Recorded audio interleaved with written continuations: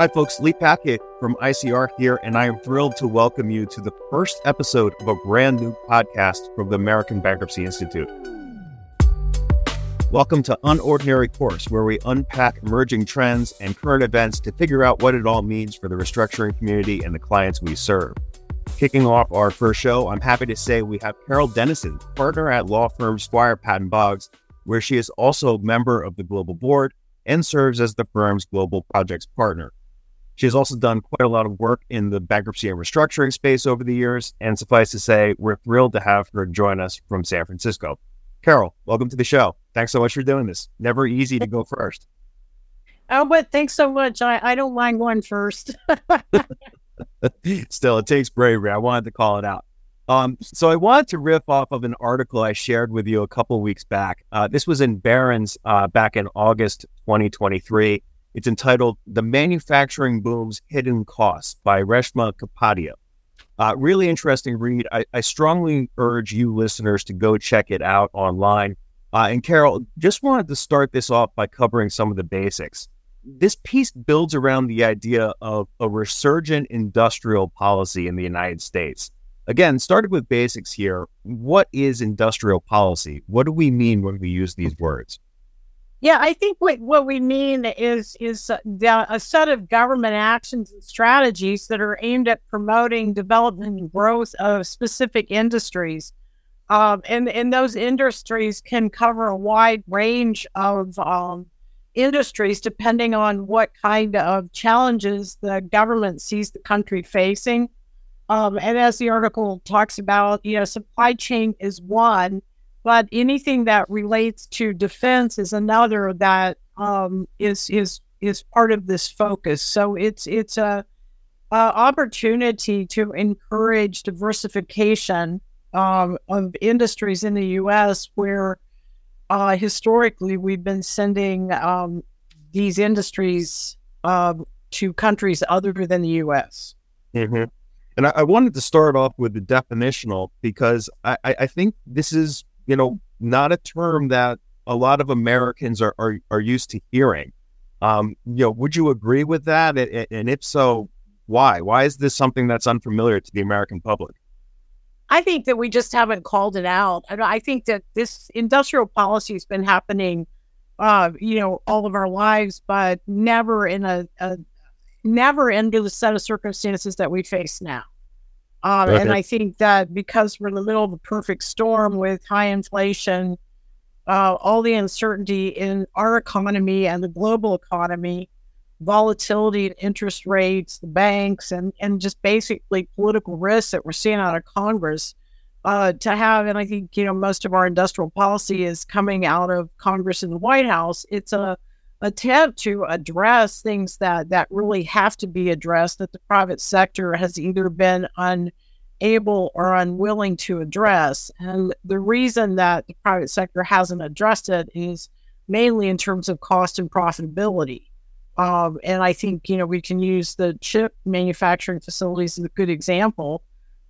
We're just now developing the first chip manufacturing plants in the U.S. because we've been dependent on China and others for our chips, which are essential for so many things. So I think that because of the convergence of all the things that are happening, we're referring to it as industrial policy because it's a reaction to the times we live in. Mm-hmm. Yeah, it's interesting to note America spends a lot less on this than other parts of the world. And, Reshma's article points out trying to spend something like 10x to 20x what Americans do in this area.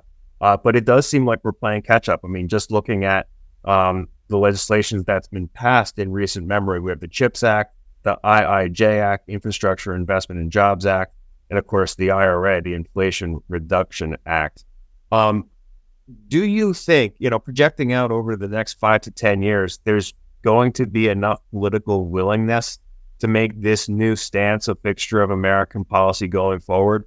Will it live beyond the Biden administration? I would imagine both parties will have their respective ideas of which be prioritized under the umbrella term of American industrial policy.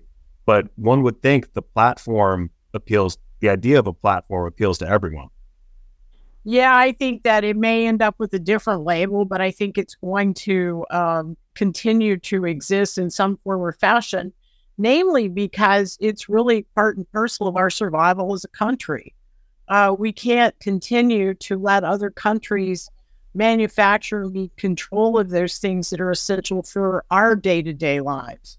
So we have to create through legislation, incentives, and financing to address those problems that have been ignored. And infrastructure is one of the biggest ones. But the other side of the house here is encouraging industries to produce and participate in areas that they haven't chosen to do so in the U.S. because it's been cheaper to do it elsewhere. So now that we know that the world has become, uncertain and volatile in a way we never would have predicted 5 years ago, I think this is going to be an ongoing effort to set industrial policy that makes sense for the U.S. in terms of what we need as we move through the uncertainty of the macro economy. So, yeah, I think it is going to continue. So you have a really interesting, seat to kind of view the rollout here. Not to put you on the spot, but what are some of the more interesting projects or, on the ground impacts some of these bills have had? I mean, what are some of the things that the average American can expect to see in their day-to-day lives as a result of this legislation? Well, I think that the average American may not see it, but I think that certainly the folks involved in the various business sectors are going to be aware of it. One will be hopefully increased capital invested in infrastructure through the private sector, working through the IIJA and the IRA, because our infrastructure gets like the worst grades for that this country's ever had. I mean, the fact that we have allowed it to get to this place is somewhat embarrassing, but I think we will begin to see improvements in infrastructure, assuming that the efficiency picks up in terms of the agencies that are responsible for setting the terms for release of funds under the IRA and the IIJA. So there's a learning curve that's happening in terms of infrastructure, both with the government, but it's also with the private sector as they figure out how to navigate the sort of Republican private need, whether it's a P3 or something else, but those two different sectors learn to work together. But we're going to see it in terms of things that affect defense, which would include cyber. We mentioned chips. We're going to be dealing with supply chain issues and things that are important for defense that create vulnerability if we don't have it. And if you think back to COVID, how many things that we didn't have access to in the U.S. because we didn't make in the U.S. And we didn't have control over. So we had, multiple layers of supply chain issues, starting with everything from protected gear for doctors and healthcare workers to masks and any number of specific drugs. So I think that the wake-up call for COVID basically caused us to take a look at supply chain. But Americans are very focused on that. They're focused on access to medicines that they need. And those are also things that are under change because you can see from the Medicare perspective and the government's influence on how they're dealing with drug pricing. But that's also part of making sure the drugs that the aging population needs are available. People are going to appreciate and recognize that. The other place where I think folks are going to recognize the fact that, we're not going to have as much foreign goods coming in on those things that I would call essential. That's my word, not anybody else's, but essential to the operations of the U.S., the things that keep the lights on, the things that deliver services. And we can start with chips and then move on out to, a number of minerals that we need that we had not been very fast on the uptake to produce. And I think that we're going to see the policies focused on sort of what's happening on the global stage in terms of people beginning to look inward to make sure that their house is in order if there's additional disruption in terms of the global economy. Yeah, I mean, it's really, quite interesting. And, simplified view here, we're talking about revitalizing onshore manufacturing to a modest extent in the United States, which is great. There's a lot to be gained for the American economy at the macro level, taking on an initiative like this.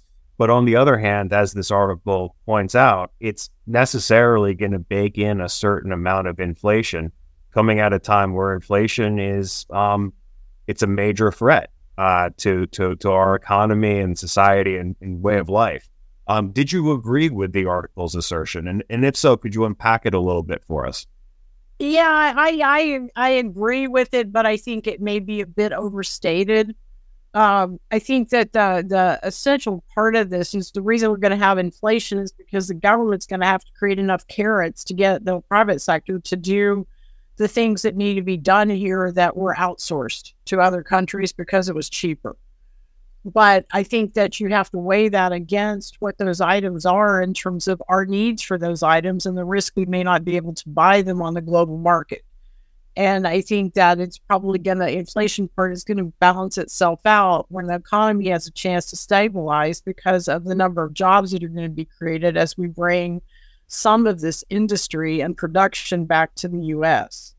But I also would add that anybody that wants to make predictions about the economy probably should caveat them to the maximum amount because we're living in times that we've never been through anything like this before. And we certainly haven't seen an economy that's set up. I mean, there's parts of this that look like the 1980s in terms of buying houses now is as expensive as it was in 1982. And whoever thought we would go back to that or the interest rates in an effort to temper inflation? There's just so many unknowns in terms of how we got to where we are and why we're here and where we're going. So I'm not sure that inflation would be my number one concern. My number one concern is that we don't get the government and the private sector moving in the right direction quickly enough to diversify because it takes time to bring these things back to the U.S., like solar panel manufacturing, chips, minerals.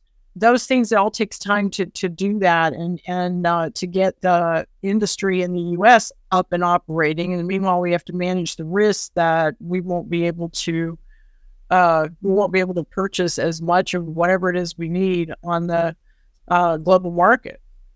Mm-hmm. Yeah, it's regulators have their work cut out for them. I think the next couple of years here, it's hard to recall a time in history where there have been so many cross currents and so many, red blinking lights, so to speak, on the dashboard.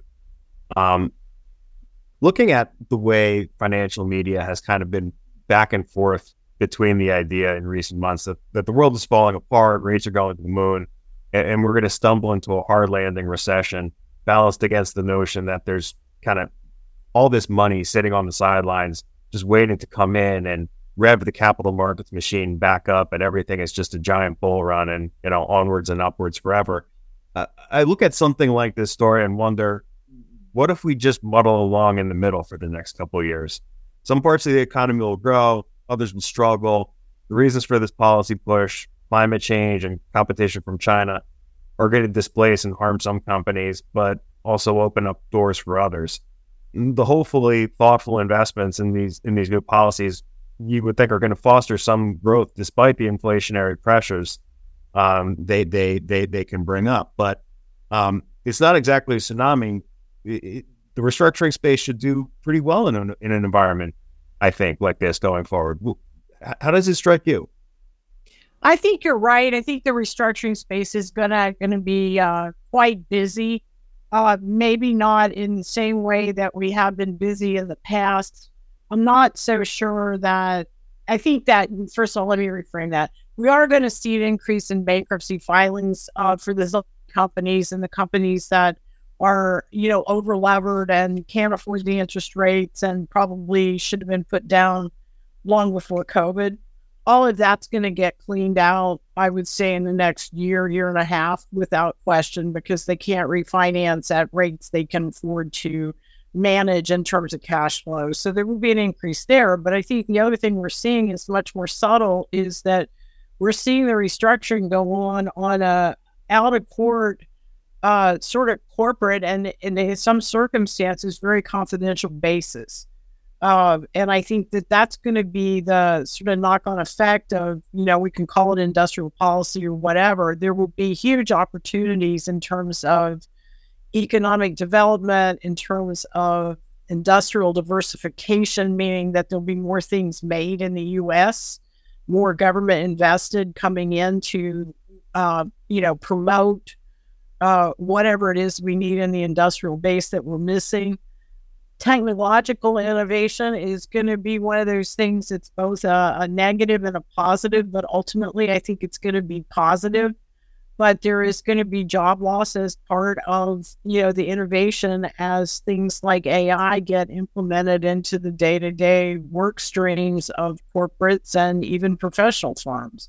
So I think that the thing one has to look at is that with all these moving parts, you have to look at both sides of the picture. Yeah, there's going to be some losers, some folks that aren't going to be able to adapt or don't see the opportunity. And there's going to be some folks that are going to do very well because they recognize the opportunity and they're able to navigate what I call the government's carrots to take advantage of the policy and, move forward in whatever sector we're trying to regain our footprint on. Looking at 2024 here, it's hard to believe we're coming up on the end of the year here. What industries or sectors are you looking at in particular as being hot areas for restructuring and bankruptcy growth? I think we can't ignore real estate. I think we're going to have problems, and we already have significant problems in commercial real estate. And I think that that's going to continue, particularly in the areas where we have cities that really haven't bounced back from COVID. And those restructures are going to be really complicated, given the LLC structure and the fact that many of the LLCs, particularly ones in San Francisco, basically said, here are the keys, we'll stipulate to a receiver and you get to go figure it out. I think we're going to have to come up with new tools and strategies to deal with real estate that was, structured with an LLC that's, been securitized and is, basically being run by the special servicer. So I think there's going to be a huge turnover in real estate. And I think we're going to see more distressed real estate acquisition next year as opposed to real estate bankruptcies. I think people are going to figure out, unless there's a hook to get companies or individuals involved in a project, there's really not much benefit to a bankruptcy filing. So I think we're going to see, fire sales. I think it could look a lot like it did in the 80s when we fire sold everything in Texas and in California when the savings and loans failed. It's that kind of magnitude, particularly San Francisco and some of our other cities where we have office buildings that are empty and hotels that aren't able to cash flow. So I think we're going to see we used to call them the bottom dwellers, but I think that the guys that invest in distressed real estate are going to come back and figure out when the time is to buy these distressed projects, and you're going to have turnover, which is also going to turn over the valuations in a number that I think people would have found shocking a couple of years ago. In talking to some of our distressed real estate investors, throwing around numbers like 40%. Wow. Of what it was before COVID, and what they might be willing to pay is something, less than that. But I do think we're going to see an active market in distressed commercial real estate, and people that understand how to structure that, and also looking at, sort of making those projects cash flow and work for the new owners. The bankruptcy lawyers are going to be deployed all over the place for that. Yeah, I mean, it was just spending a little bit of time with the papers for the WeWork Chapter 11, which filed in Newark, New Jersey earlier in the week. And I think a lot of people in our space understood that this case was coming for, a pretty long time, but it was still shocking to open up the file and look at some of the numbers in there. Just absolutely massive, massive case. And it does lend the feeling that there might be a little bit further to drop before we start to see buyers come off the sidelines in the CRE space. Well, the thing that I've told I did a lot of distressed real estate work in California in the 90s, and I've told all my clients, I said, I think this is the best time to sit and wait. Because next year we're probably going to see the shoes drop even further because it's not sustainable. People can't sustain office buildings that are at, under 40% occupied. And the other interesting part in San Francisco is the volatility, because for every 2 or 3 that's in deep trouble, we see leases being signed on others. So there's a lot of uncertainty in terms of how it's going to shake out. So I think our distressed investors were standing by, ready to go. There is a lot of backed up capital, but I don't think that we're quite ready in terms of had enough information about how low the market's going to go for us to see that deal activity. Yeah. So you've seen this movie before. I mean, you're active in the 80s when we were kind of facing a similar situation. What's that next catalyst in the near term that you're looking for? What's the other shoe to drop? What should be at the forefront of people's minds here, looking for this to stabilize? Given what I do now compared to just doing only sort of restructuring work, if you look at the global projects piece, the flip side of this is that we have a number of public sector entities very interested in whether any of these real estate assets could be used to provide attainable housing, which includes workforce housing and the like. If we're able to find a way to do that makes sense, then you're going to see it flip into a different use, which is going to require some flexibility in terms of regulations and statutes. But if we're able to flip the use and we're able to bring the folks that are firefighters, our teachers, our nurses, if we're able to bring them back into these downtowns to occupy these buildings after they've been converted, then we're going to create a new basis for the economy. So I think that is on everybody's mind in California, is that how do we take these assets that we're sitting out here, and are we able to convert any of them into workforce housing? Because the need in San Francisco for workforce housing is acute. So I think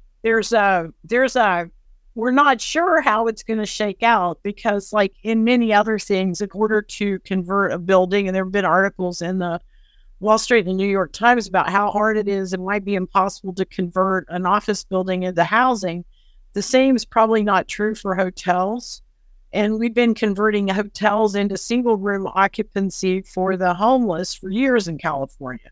So to take it one more step and figure out how to convert hotels into housing, for the workforce and others, I think is, that may be more viable. And I know that there are tons of folks trying to figure out how to do it. And we get asked a lot about what changes in the law or regulations are we going to need. And I was on a call yesterday where it was, the fact that you weren't going to be able to get likely to get an exemption from a requirement that bedrooms have to have windows.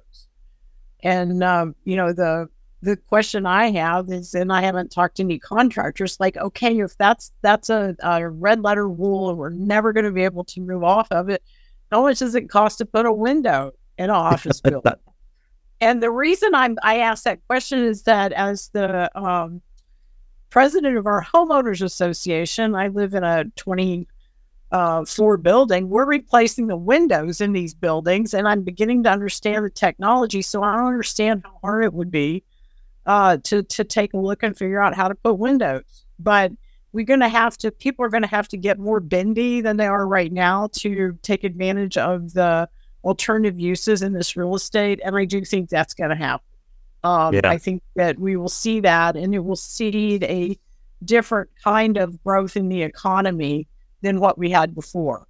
And I think the challenge San Francisco has had is waking up to the fact that it's not going back to what it was, but it is going to emerge as something different and probably viable and vibrant, but we're going to have to work the problem. A lot of challenges on the board for policymakers all around the country and all at different levels. Just looking back at what we spoke about on this podcast, they have their work cut out for them, that's for sure. Well, I think the other thing that same can be true of the private sector, because the thing that I have banged on about for years as a bankruptcy lawyer is that if the private sector would just talk and communicate with the policymakers, things would probably work better. Because, and I'll give you an example, the broadband regulations that went in for expanding broadband to communities that don't have it, what we call the broadband desert, nobody consulted with the private sector as to whether the stuff they were putting in place under the BEAD program was going to work for the private sector, the people that were going to provide the financing. So one of the things that I think the lessons that we could learn if we learn lessons is to have the private sector kind of monitoring the things that, they want to work on their particular, sectors, and opening up the conversation with politicians before we end up with policy that doesn't work. So that conversation needs to improve. And I can say that for the last 40 years, I've been saying that nobody's listening to me, but I think we're now in an environment where, as we see the government continue to apply industrial policies to any number of areas, that the private sector is going to realize that's an opportunity they should be taking advantage of and increase their communications with government. Any stuff. All right. Karol, let's leave it there for now. Thank you so much for your time today. I really enjoyed this. Oh, me too. I always enjoy talking about this kind of stuff. And thank you so much for letting me do your first podcast. That's Karol Denniston from law firm Squire, Patton, Boggs. And that is our show. Thank you to the good folks at ABI for letting me do this. And a special thank you to all the listeners out there for making it this far. If you'd like what you heard today, do us all a favor and hit that like or subscribe button. Or even better, send us a note with your comments. Tell us what you loved. Tell us what you hated. All input welcome. Again, I'm Lee Pacchia from ICR. Thanks for listening, and see you next time.